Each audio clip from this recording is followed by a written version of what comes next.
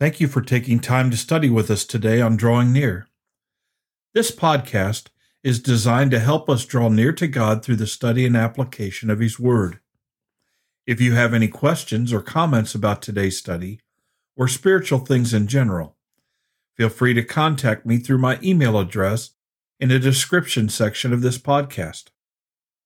Sin has no place in the believer's life. It is tragic that so many preachers and so many believers have a passive attitude towards sin. Today on Drawing Near, Paul affirms that the Colossian saints have separated themselves from sin and the flesh. This separation takes place at conversion.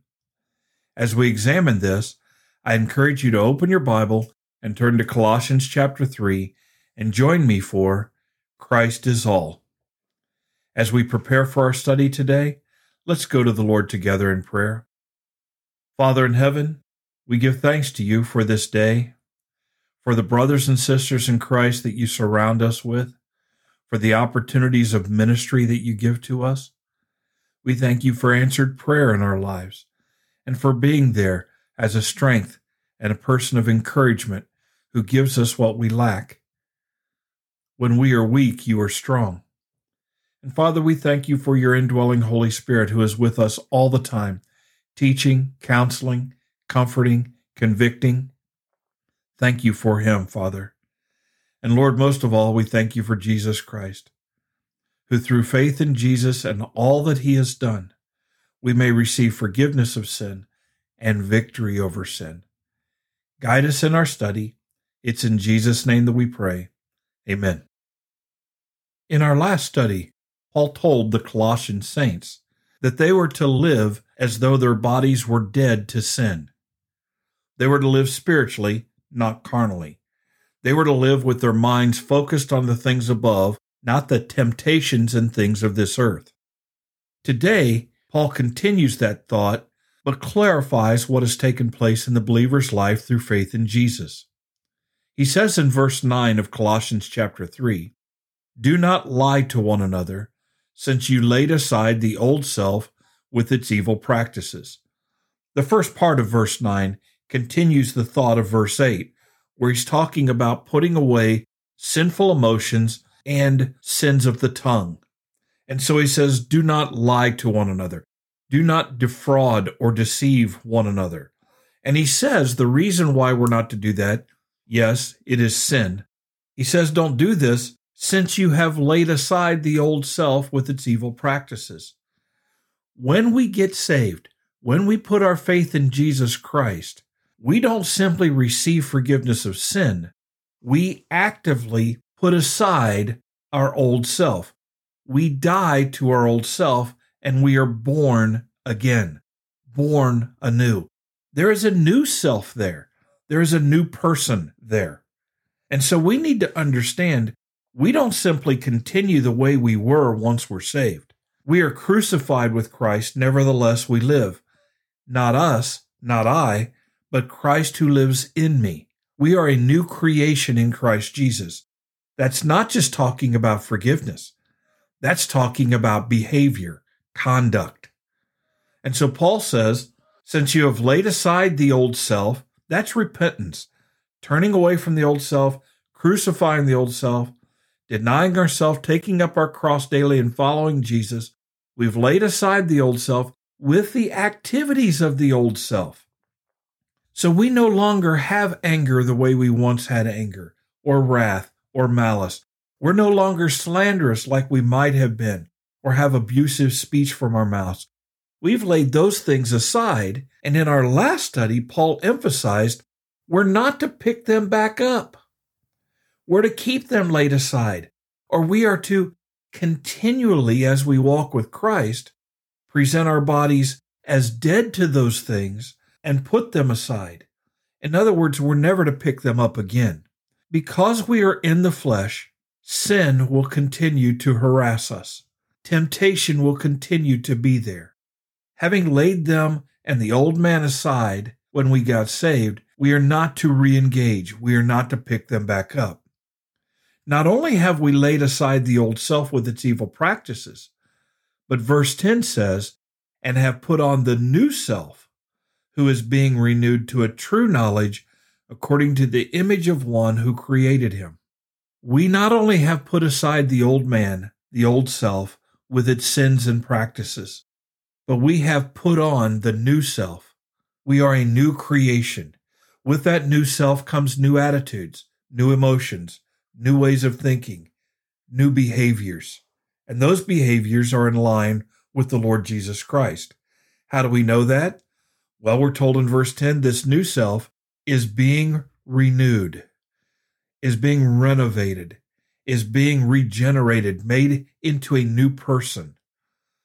We are in the process of putting off the old and putting on the new continually. So we are being renewed to a true knowledge, a true understanding. And we've already looked at how wisdom and knowledge are supposed to impact our lives. But as we think differently, we will behave differently and speak differently. And so we are to grow in this true knowledge. We are to grow in this new way of thinking and this new behavior because we have put on the new self when we trusted in Christ. And this renewal that takes place is talked about in the last part of verse 10, according to the image of the one who created him. Who created us? Well, originally God through Jesus Christ. And it is God through the death, burial, and resurrection of Jesus Christ who is renewing or recreating or renovating us. We are being made into the image of Jesus Christ, of God. So we need to talk like Jesus. We need to think like Jesus. We need to act like Jesus. And even our emotions are to be like Jesus. Now that's the test. That's what happens to the follower of Jesus Christ. They follow Jesus, learn from Jesus, and become like Jesus. It is crystal clear that our attitudes towards sin must change, and our behavior in sin must be done away with. When we trust in Christ, we laid aside the old self and its practices, and we put on the new self with a new, true way of thinking and a behavior or an image of Jesus Christ. In verse 11, we're told, a renewal, we're being renewed, a renewal in which there is no distinction between Greek and Jew, circumcised and uncircumcised, barbarian, Scythian, slave and free man. The renewal that takes place makes us all the same before God in Jesus Christ. There's no separation between Jew and Gentile or circumcised and uncircumcised. God doesn't have a preference for one over the other. One doesn't have a greater standing than the other. The slave or the free person. In this world, the slave is lower on the social ladder, looked down upon, and the free man is elevated. That's not the case in Christ. Why is this the case? Why do all of these distinctions that exist on this earth in Jesus Christ disappear? The last part of verse 11, because Christ is all and in all.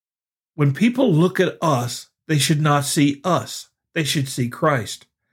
And especially when we look at each other, we should not see social distinctions or economic distinctions or racial distinctions or educational distinctions, but rather we should see Christ. Everyone is either in Christ or not in Christ. Why? Because Christ is all. He is all we focus on. He is our attention. He is the one who saves us. He is the one we follow and serve. Christ is all and in all. Christ is the distinguishing mark in our lives. Not how much money we have, not the color of our skin. We're either lost or saved. And if we're saved, we live like Christ. We talk like Christ. If we're lost, then we're still caught up with the old self and its evil practices. We need to emphasize here, Christians are not comfortable with sin. Christians put away sin. And if you have an attitude of I can't help it, or I've been forgiven, you have a wrong attitude towards sin. Part of being a Christian is a renewed thinking and understanding regarding sin. We hate sin. It is sin that separated us from God in the first place. Why would we want to continue sinning? Father in heaven, help us to see this. Because this idea that sin is okay or permissible, or because Jesus has forgiven us of our sin, then it doesn't matter what we do. That whole thing is so rampant in the world today. Help us, Father, to have a right attitude towards sin, to understand what sin is, what harm it does, and help us, Father, to, in Christ Jesus, put it away and put on the new self. Before Christ, we couldn't do that. But through faith in Christ, we can. That transformation has taken place in our lives, and we need to know that. We once were powerless over sin. We were victims. We were slaves. But we're not slaves anymore. You have given us victory over sin, death, and the grave. You have broken the chains of bondage that sin held on us. We are not slaves to sin anymore. Rather, we are followers of Jesus Christ. We are to be saints. Help us to recognize this, to understand it, and to embrace it with all of our hearts. We ask this in Jesus' name. Amen. Thank you for studying with us today. You can subscribe to these podcasts on Apple Podcasts, Google Podcasts, Spotify, TuneIn, or the Facebook page Drawing Near. Drawing Near is a ministry of FBC Tip City, provided with the hope that we will draw near to God and He will draw near to us.